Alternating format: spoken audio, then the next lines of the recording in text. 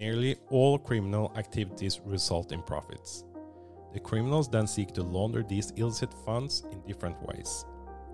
The UNODC estimates that between 2 and 5% of global GDP is laundered each year.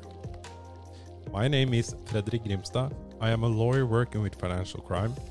In this podcast, we look at threats and how companies should protect themselves against financial crime. Do you want to hear more about this global problem? Then follow Chasing Fraud.